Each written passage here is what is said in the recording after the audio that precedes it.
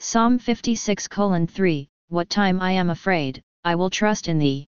Something we should remember is when we get ourselves right with the Lord, for we have so many imperfections in us that we will always feel bad many times in our lives.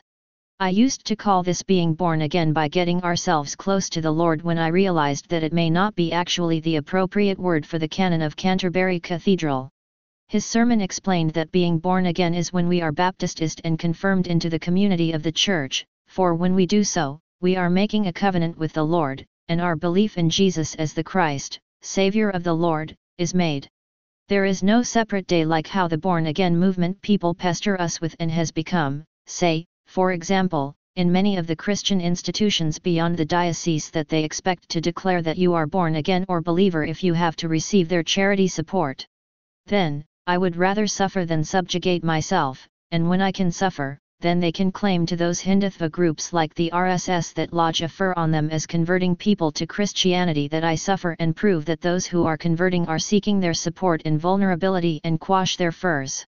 And this is the verse that we need in this hour now, for we have the greatest need to stand up for the greater good of humanity.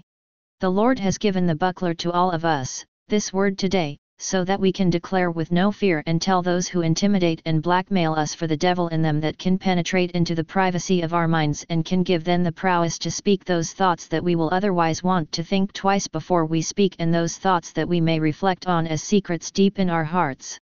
This is the privilege that the Lord has given us, that we set things right with Him and not with the world that has the devil readily wanting to only pounce at us to stop the Lord from coming nearer in our lives. There is nothing to fear about our imperfections or our wrongdoing. I remember reading that Jesus tells His disciples that the righteousness that the Lord seeks is so great that even He, as His Son, cannot reach Him, but the Father has pruned Him as the vine to yield only good branches, that is, we only know to be good and on the right path by believing and reclining on Jesus. Jesus says that without God, He would not be able to deliver the good, and He delivers only the good because He is pruned to deliver the good by the Lord.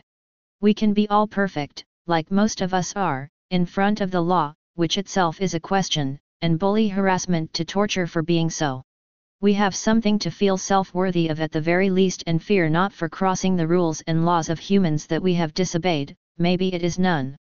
Even if we have set things correctly with the Lord and if we believe in Jesus and have submitted ourselves before Him, then we will be able to stand up against those who are intriguing our minds. I do not know why people fear accepting what they call placement happening and talking about it, which is the heinous cruelty that is being done against humanity.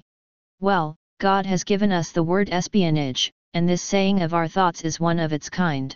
I still remember watching the movie of a U.S. police officer, a real-life Christian movie, and they did show the photo of the officer with his family at the end of the movie, in which they showed how his compassion and empathy were being sabotaged because he had not tamed it, that watching all the traffic accidents happening, that one day a woman entices him and espionages to divulge some information, putting his entire career and family life at stake.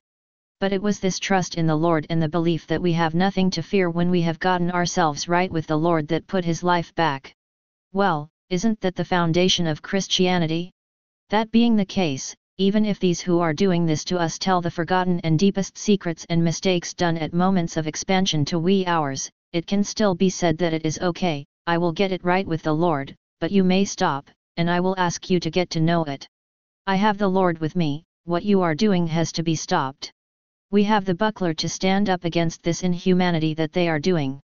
Well, this is how I tamed myself, and the Lord has taught me the verse that I should share with others so that they will have the courage to know the word of God that is standing by me as a buckler at the end of this 10th year, and that I have been saying to myself to keep walking.